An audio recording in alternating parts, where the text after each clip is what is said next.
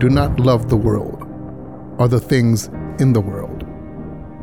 The world is passing away along with its desires. But whoever does the will of God abides forever.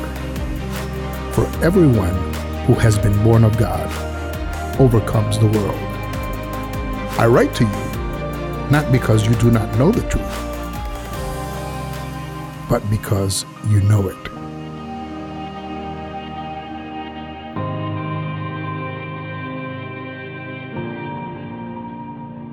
Turn with me to 1 John chapter 4. We have 3 weeks left in this awesome sermon series. I hope it's been an encouragement to you as it has been to me. And so we last week looked at 1 John chapter 4, verses 1 through 6. We talked about what it means to test the spirits, to examine everything in light of Scripture. And so 7 comes after 6, so we should be starting in verse 7 today. However, we studied 1 John 4, verses 7 through 12 last December at Christmas time. And I know you guys know that because you remember every sermon I've ever preached.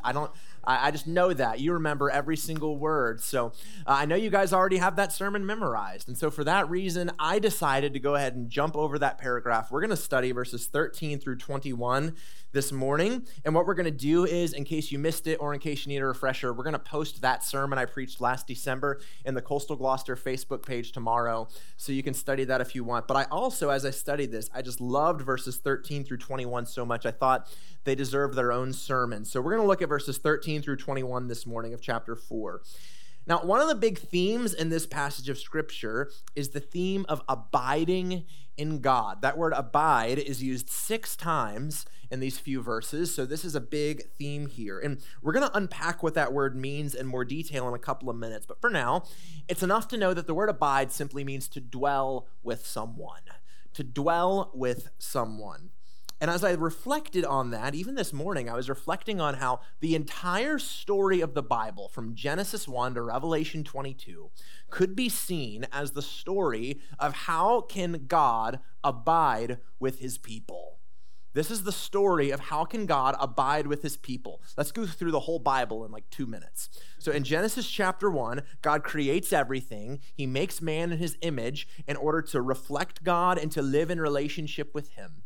It says in Genesis that God would walk with Adam and Eve in the cool of the day in the garden.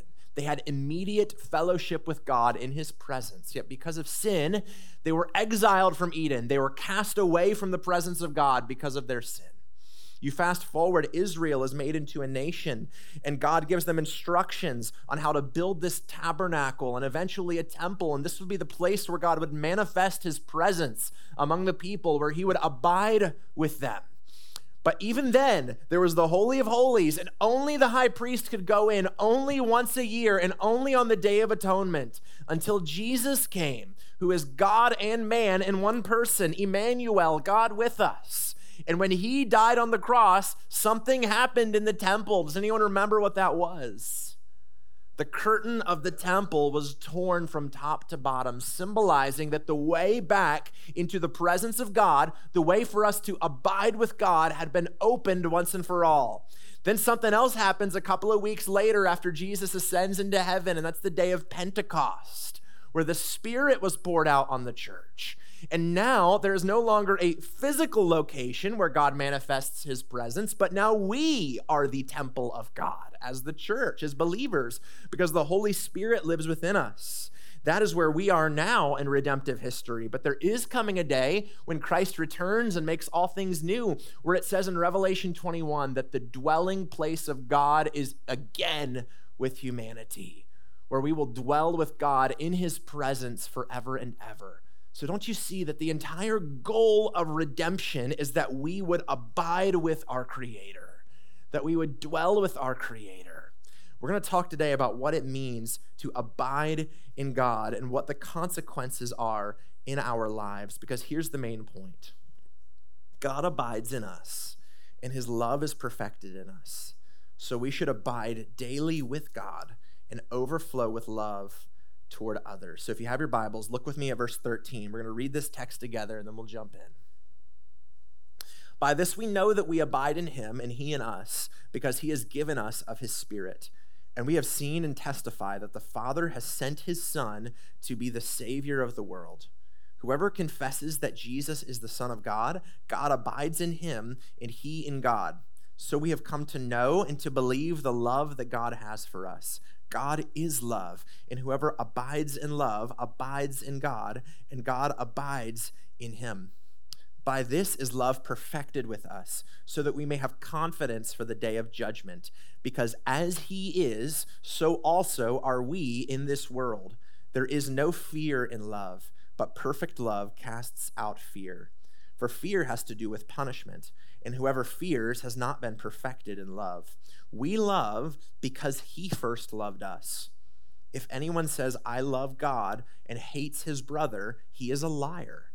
For he who does not love his brother whom he has seen cannot love God whom he has not seen. And this is the commandment that we have from him. Whoever loves God must also love his brother.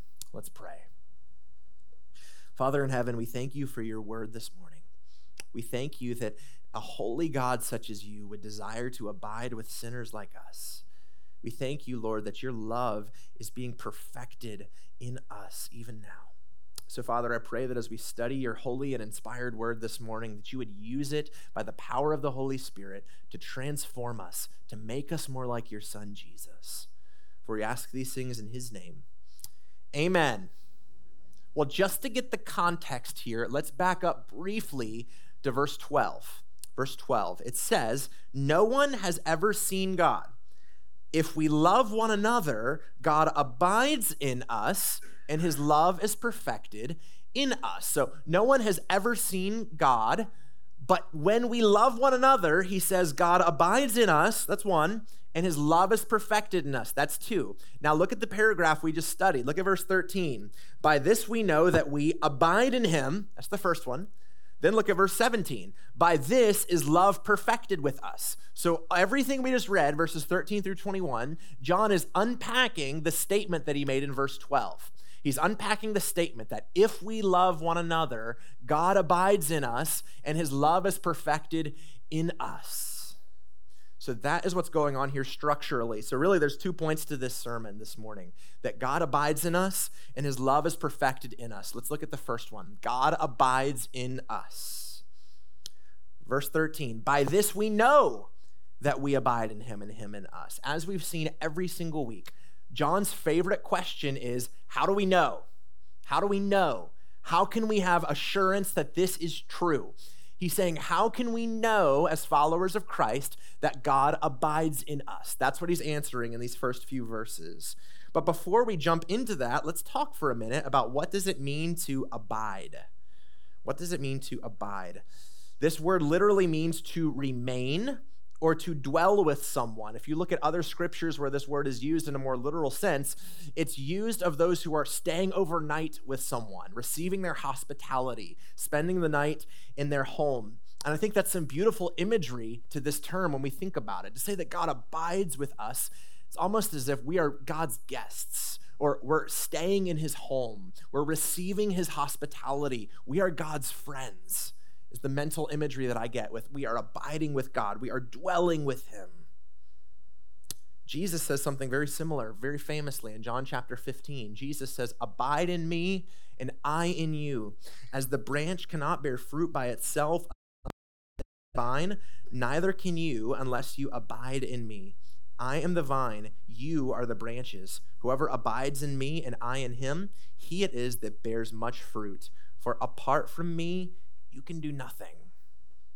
This speaks to our dependence on Christ. He's saying, you are as dependent on me as a branch is to the vine. And when you abide in me, you receive from me life and support and nourishment and the ability to be fruitful.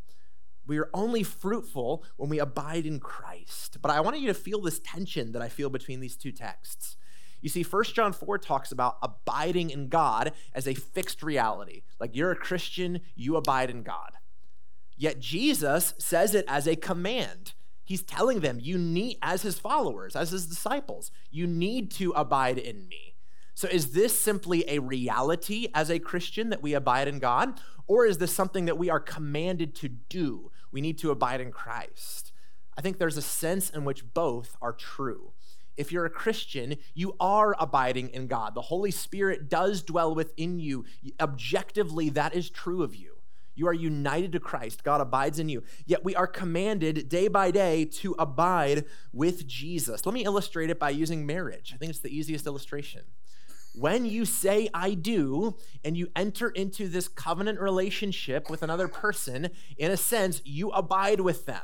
Your lives are now joined together. You now have entered into a relationship where your lives are now connected. You are one flesh. Yet day by day, we abide with one another.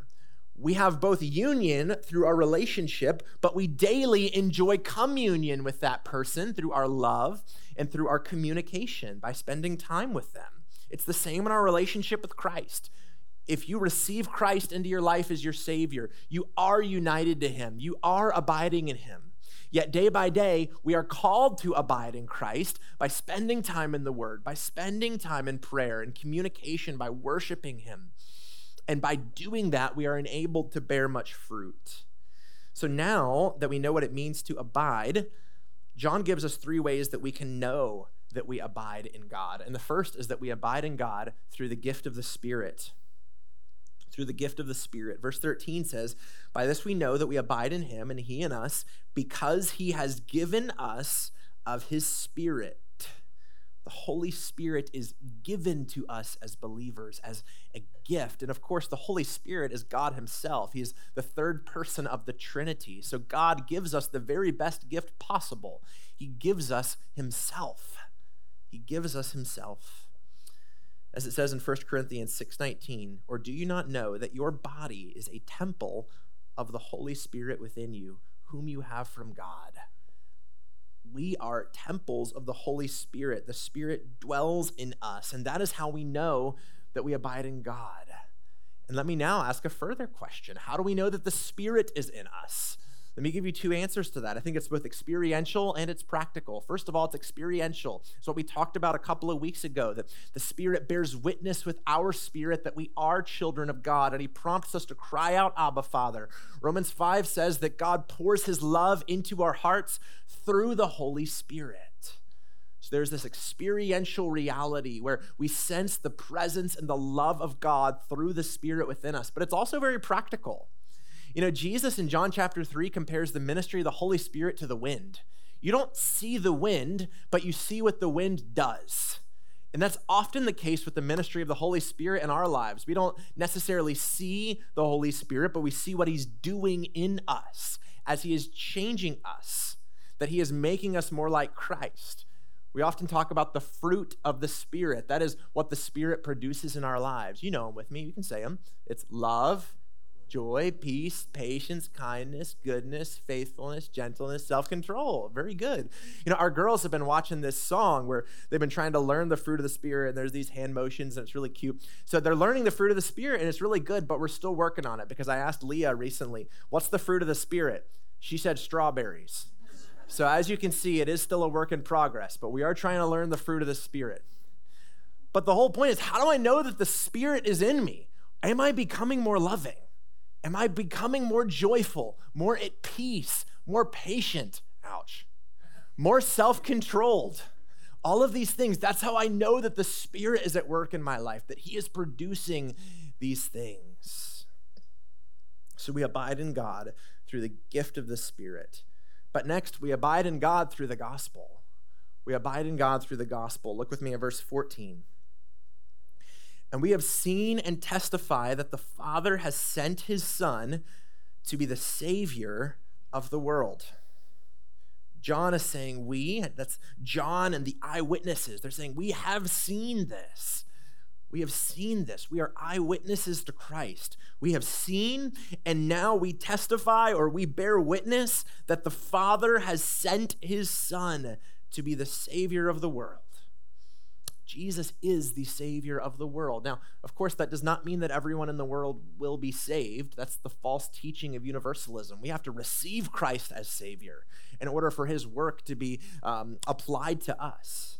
But for Jesus to be the Savior of the world means that he is the only Savior in the world, that he is the way, the truth, and the life, that Christ is the only Savior. But for him to be the Savior of the world means that all kinds of people from all over the world, from every tribe, tongue, and nation will benefit from Christ being Savior. I love when this title is used of Christ in John chapter 4, after Jesus' famous conversation at the well with the Samaritan woman. And this is how it goes. This is the follow-up to that conversation. John 4. Many Samaritans from that town believed in him. Because of the woman's testimony, he told me all that I ever did. So when the Samaritans came to him, they asked him to stay with them, and he stayed there 2 days. And many more believed because of his word. They said to the woman, "It is no longer because of what you said that we believe, for we have heard for ourselves, and we know that this indeed is the Savior of the world." Even the Samaritans, those that the Jews despised, are now saying, this is the Savior of the world. He is the Savior of the world. But then verse 15 gives us more information about who Jesus is. It says, whoever confesses that Jesus is the Son of God, God abides in him, and he in God. So first, he's the Savior of the world, that he came into this world to save people. But now he is the Son of God, the second person of the Trinity, that he is God in the flesh. And he says, whoever confesses that Jesus is the Son of God knows that God abides in him. Romans 10:9 and 10 says, if you confess with your mouth that Jesus is Lord, and you believe in your heart that God raised him from the dead, you will be saved. For with the heart one believes and is justified, and with the mouth one confesses and is saved. How does God abide in us? It begins with the gospel. It begins with confessing that Jesus is the Son of God, with believing that he is the Savior of the world. Very simply, the gospel is that Jesus is God. He is God in the flesh. That Jesus died on the cross for our sins, paying the penalty for sins that we deserve to pay. That Jesus bodily rose from the grave 3 days later, so that when we repent of our sins, we believe the gospel, we receive Christ into our life as Savior, we are saved. That is how we abide in God, through the gospel. But lastly, John shows us that we abide in God through abiding in love. We abide in God through abiding in love. Verse 16, so we have come to know and believe the love that God has for us. God is love, and whoever abides in love abides in God, and God abides in him. We know that we abide in God when we are abiding in love, because God is love. Let me give you a hint about Bible study. Sometimes the shortest statements in the Bible are at the same time the most simple and the most profound. Most simple and the most profound. You can tell a small child, God is love, and I think they can get the idea, but that is an incredibly profound statement in reality. That what we call love is a reflection of the very nature and character of God. That God is love. And so when we love God and we love others, then we are abiding in God. We demonstrate that we know him. So here's the deal. We've talked about how do we know that God abides in us? When we believe the gospel, when the Holy Spirit lives within us, and when we're loving God and loving others. That is demonstration that we are abiding in God. But let me now ask a follow-up question as we apply this. Are you daily abiding in Christ? Are you daily abiding in Christ? It's a reality, but it's also a relationship. That day by day we are abiding in Christ. We do that as we spend time with him, as we spend time in the word and time in prayer and time in worship and time with other followers of Christ. Are you abiding in him? Because here's the deal. You will become like who you abide with. You will become like who you abide with. There's the cliche that we tell teenagers all the time, and we should continue to because it's very true. Show me your friends and I'll show you what? Your future, right? Show me your friends and I'll show you your future. We could even say, show me who you're abiding with and I will show you what you will look like. The more that we abide with Christ, the more we will begin to look like him. In Acts, they said of the apostles, they could tell that they had been with Jesus. Can other people look at your life and say, I can tell that you've been with Jesus? I can tell that you've been abiding with Christ. day by day, we need to be abiding in Christ because Jesus says, apart from me, you can do nothing. That means, man, I can do nothing of spiritual or eternal significance unless I'm abiding in Christ. Nothing.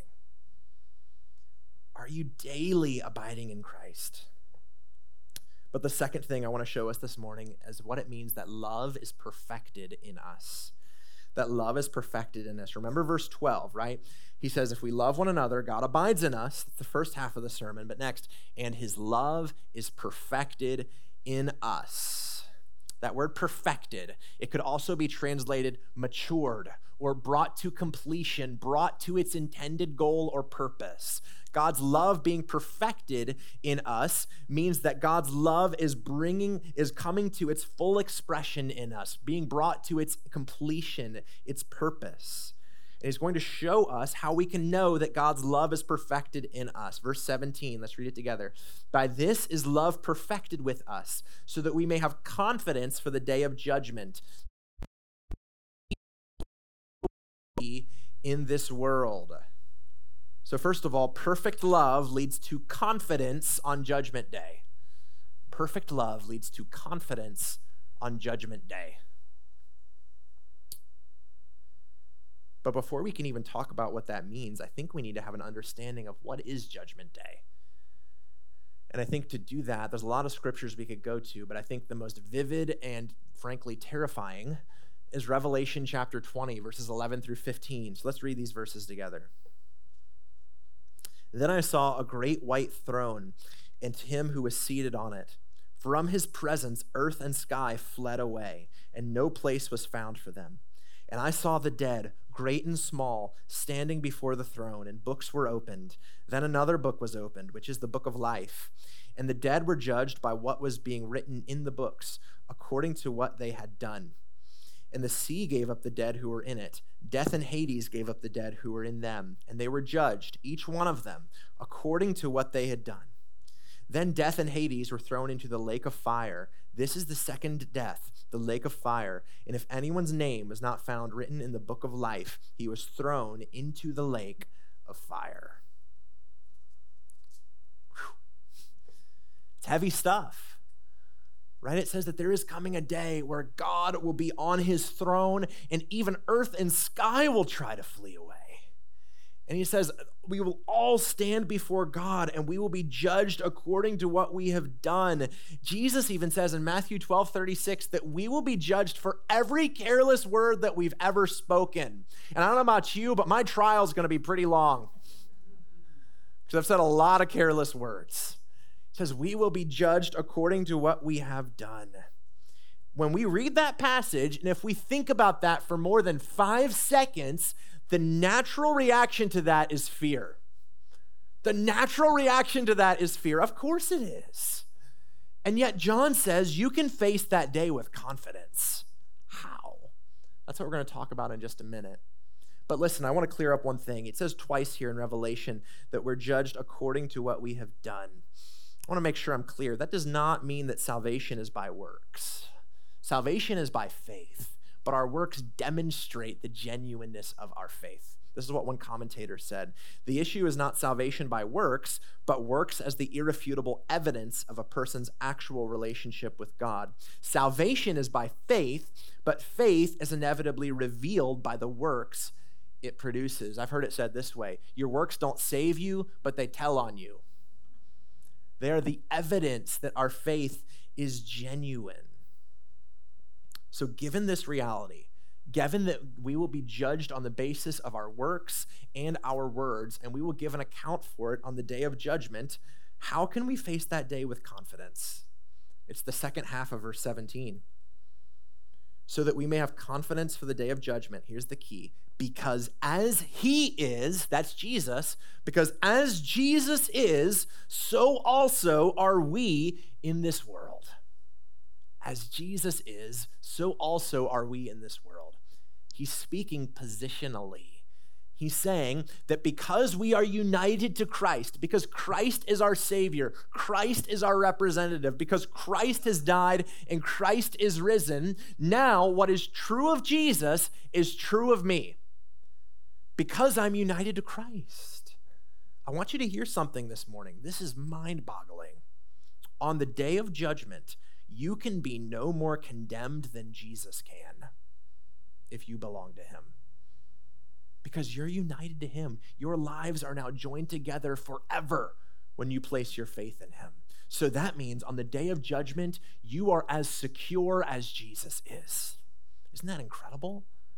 You know, the Bible says that we are not waiting to be justified in the future. We are justified now. We are declared righteous before the throne room of heaven now. So we can face that day with confidence, knowing that when we stand before the judge, it's not going to be shamed. It's going to be to hear, well done, good and faithful servant. So in verse 18, it says, there is no fear in love, but perfect love casts out fear. For fear has to do with punishment, and whoever fears has not been perfected in love. This fear that he's talking about is fear of punishment. It's fear of being condemned on Judgment Day. It is fear of being ultimately lost on the day of judgment. And he's saying there is no fear in love, but this perfect love, this love of God within us casts out that fear. This confident assurance that we belong to Christ and we are deeply loved by him. It drives out that fear of punishment. Because we know in Scripture that there's a good fear and there's a bad fear, right? There's a godly fear of the Lord, an awe, a reverence, a respect for the Lord that is the very beginning of wisdom. But there's another kind of fear that is not good. And that's what John is talking about here. This is the fear of punishment. This is the dread, the cowering before God. That is fear that we will be punished. We used to have a dog named Rocky. He was a good dog. But he had this bad habit where he would chew up his dog beds. And we went through so many, I don't know why we kept buying them. Because he kept doing the same thing over and over again. We'd buy him a dog bed, and we'd come in the next day, and there's just stuffing everywhere, and it's terrible. And every time he did it, sure enough, he would come to us, tail between his legs, snout down, looking so miserable and so discouraged. And I don't think it's because he was feeling deeply convicted for his sin. I think it's more there's this dread of punishment. There's this fear that I am about to be punished for what I did, and I just got caught. That is what he's talking about here. We are to have a godly reverence, fear of the Lord. But this kind of cowering before God with our tail between our legs, that's not what God wants for us. He wants us to be able to face even Judgment Day with confidence because of Christ. Let me give you a story about a man who is able to do just that. I just finished listening to a really great audiobook. It's called Amazing Grace, and it's the story of John Newton. So John Newton, for those of you who don't know, he actually wrote the hymn Amazing Grace. He lived in the 18th century in England. John Newton was a young man, was raised in a Christian home, but he came to abandon Christianity, and he became a sailor. And while on a ship, he lived a very sinful and licentious lifestyle. Even among the sailors, he had a bad reputation for his drunkenness, for his blasphemy, for his foul language. So he made the other sailors look good. You can get a picture in your mind of how messed up this guy was. He had aspirations to be a wealthy captain on a slave ship. He eventually became very active in the slave trade. But on one voyage, he came to a place of fear about the judgment of God. And he read in a book, "We are all sinners, and one day we will all be called upon to account for our actions." And John Newton started to think about the day of judgment that we just studied, and he was filled with dread and fear. He actually sunk into a deep depression and despair because he thought there is no hope for me because of what I have done. And he believed that if he died, he would go to hell.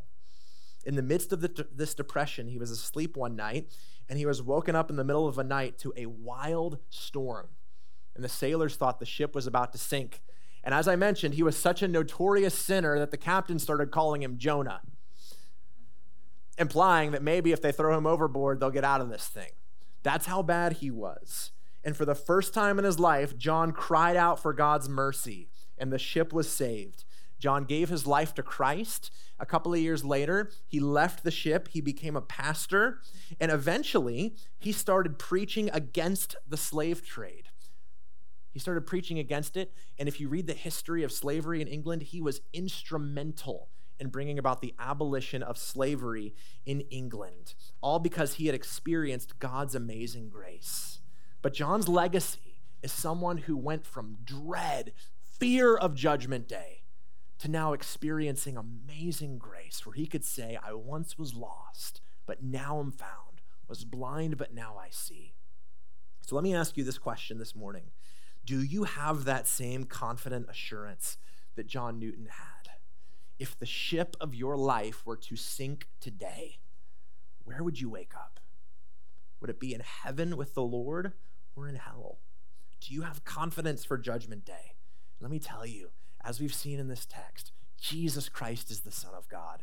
Jesus Christ is the Savior of the world. And if God could save a John Newton, he can certainly save you. Run to Christ today. Don't leave here today without having this confidence for the day of judgment that can be yours today in Christ. But the next point this morning is that perfect love starts with God. It starts with God. It originates with God. Verse 19 is well loved and profound. It says, we love because he first loved us. We love because he first loved us. Our love for God is always a response to his prior love for us. He loved us before we could even know who he was, before he even created us. Let me give you 3 different ways that God loved us first. First of all, God loved you first in your conversion. When he saved you, he loved you first. One of my favorite modern worship songs is called All I Have Is Christ. You guys know it, but the first verse, I once was lost in darkest night, yet thought I knew the way. The sin that promised joy and life had led me to the grave. I had no hope that you would own a rebel to your will. And here's the key line. And if you had not loved me first, I would refuse you still. That's where we were. We are dead in our sins. We were hostile to God. Yet God loved us, and he opened our blind eyes, and he drew us to himself. Ephesians says, even when we were dead in our sin, he made us alive together with Christ. He loved us first when he saved us. But let's go back 2,000 years before that, because he loved us first at Calvary, where on the cross, Romans 5:8 says that God demonstrated his own love for us, and that while we were yet sinners, Christ died for us.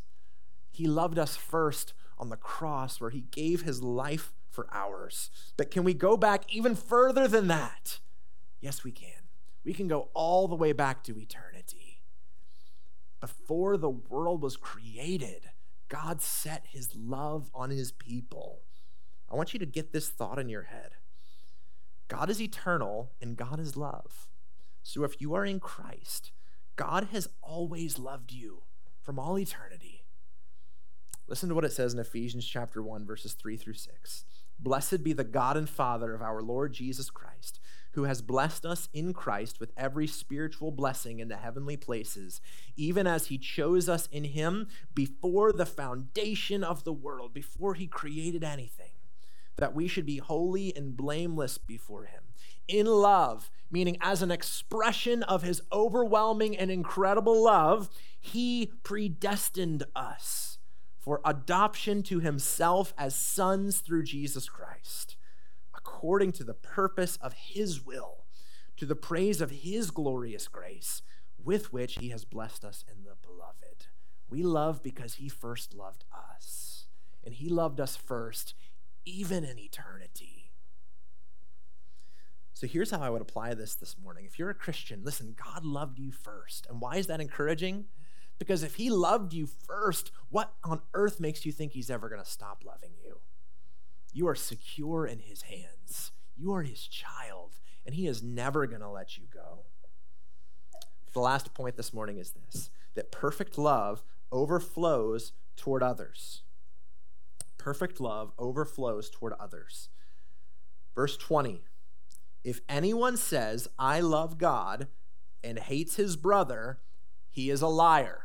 I wish John was more clear sometimes, don't you? It's confusing, just don't understand what he's saying. Need to know the Greek? No. If you say you love God and you hate your brother, you're a liar. Why? For he who does not love his brother whom he has seen cannot love God whom he has not seen. And this commandment that we have, this is the commandment that we have from him. Whoever loves God must also love his brother. He's very straight up. He's calling a spade a spade. You say you love God. You don't love your brother. You're lying. And he gives the reason for it very simply.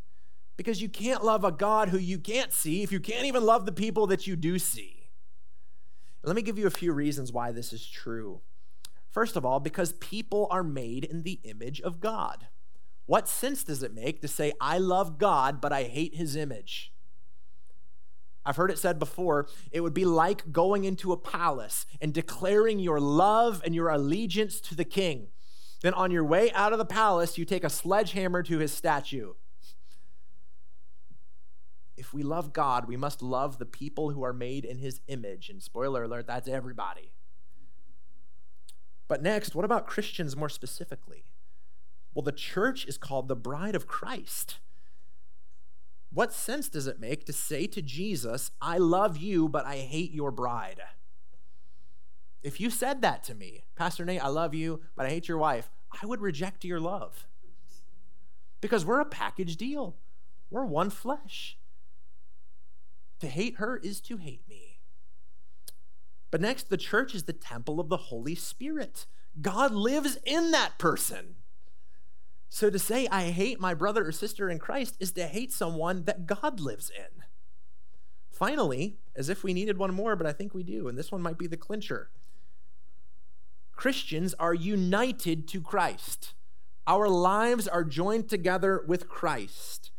So you cannot hate a fellow Christian without hating Christ. Here's why. Before he was Paul, when he was still Saul of Tarsus, and he's on the way to go and persecute Christians on the Damascus road, Jesus knocks him off his horse, and then he looks up. What does Jesus say to Saul? He doesn't say, Saul, Saul, why are you persecuting Christians? He doesn't say, Saul, Saul, why are you persecuting the church? What does he say? Saul, Saul, why are you persecuting me? Jesus is saying for you to persecute these Christians is to persecute me. So for us to hate a brother or sister in Christ is to hate Christ himself. Jesus said in Matthew 22, 37 to 39, you shall love the Lord your God with all your heart, with all your soul, and with all your mind. This is the great and first commandment, and the second is like it. That means it's similar to it. It corresponds to it. You shall love your neighbor as yourself. In other words, these are not two unrelated, totally separate commandments. I can do one of them and not do the other one. But rather, loving God is a way that you love your neighbor, and loving your neighbor is a way that you love God. They are inherently connected. They are inherently similar. We cannot compartmentalize our spiritual lives by saying, I will love God and I will hate my brothers. We cannot do it. Because perfect love, love that has been brought to completion in us, will overflow toward other people. Guys, I feel like I've preached that message every week since the middle of May. Every verse in 1 John comes back to love one another. And you know why he keeps repeating it? Because it's so hard. Anybody else? It is so hard because we're sinned against and we don't want to forgive. Anger feels better. I don't want to serve you. I want to serve me. I want to gratify my flesh. I don't want to be kind to you when you've been unkind to me. But what Jesus shows us is this is the way that we love God, that perfect love overflows toward others. And it shows that we abide in him when we abide in love. So as the worship team and the prayer teams come forward now, I want to leave you with one final thought. How can we love when loving is hard? How can we love people if we find this person difficult to love? Well, I want to quote our friend John Newton one more time. I already told you his story earlier in this sermon, but he also is very famous for writing letters. He would get questions from Christians who were seeking advice, and he would write them letters to give them encouragement and advice. And there was one person who wrote to him who was in an argument, in a dispute with a fellow Christian, and he was asking for help on how he should resolve it. And this is what John Newton wrote. I think this is golden. He wrote, if you account him, that is the person you're disagreeing with, a believer, though greatly mistaken in the subject of debate between you, the words of David to Joab concerning Absalom are very applicable. Deal gently with him for my sake. The Lord loves him and bears with him. Therefore, you must not despise him or treat him harshly. The Lord bears with you likewise and expects that you should show tenderness to others from a sense of the much forgiveness that you need yourself. In other words, how can you love someone that's difficult to love? Love them for God's sake. Love them because God loves them. So that way, by loving them, you are loving God. And this next line is brilliant. He says, in a little while, you will meet in heaven. That is you and this person that you despise. In a little while, you will meet in heaven, and he will then be dearer to you than the nearest friend you have upon earth is to you now. Anticipate that period in your thoughts, and though you may find it necessary to oppose his errors, view him personally as a kindred soul with whom you are to be happy in Christ forever. Saying you're going to be with them in heaven forever, and on that day, no matter how you feel about them now, they're going to be dearer to you than your best friend is right now. When we keep these things in mind, it empowers us to be able to choose to love God by loving others, no matter what they've done. This is how we know that we abide in him. This is how we know that his love is perfected in us. When we can love even when it hurts, even when it's hard. So let's close in prayer. Lord, we love you. We thank you, Lord, that we can even say, I love you. And we know that that's only possible because you loved us first. That in your great love, you set your love upon us in eternity. That you have sent your Son to rescue us. That you have drawn us to yourself. Lord, we thank you so much for that you abide in us by your Holy Spirit. I pray, Lord, that day by day we would abide in you. That your love would continually be perfected in us so that we can overflow with the love for those around us. We give you all the glory today. In Jesus' name.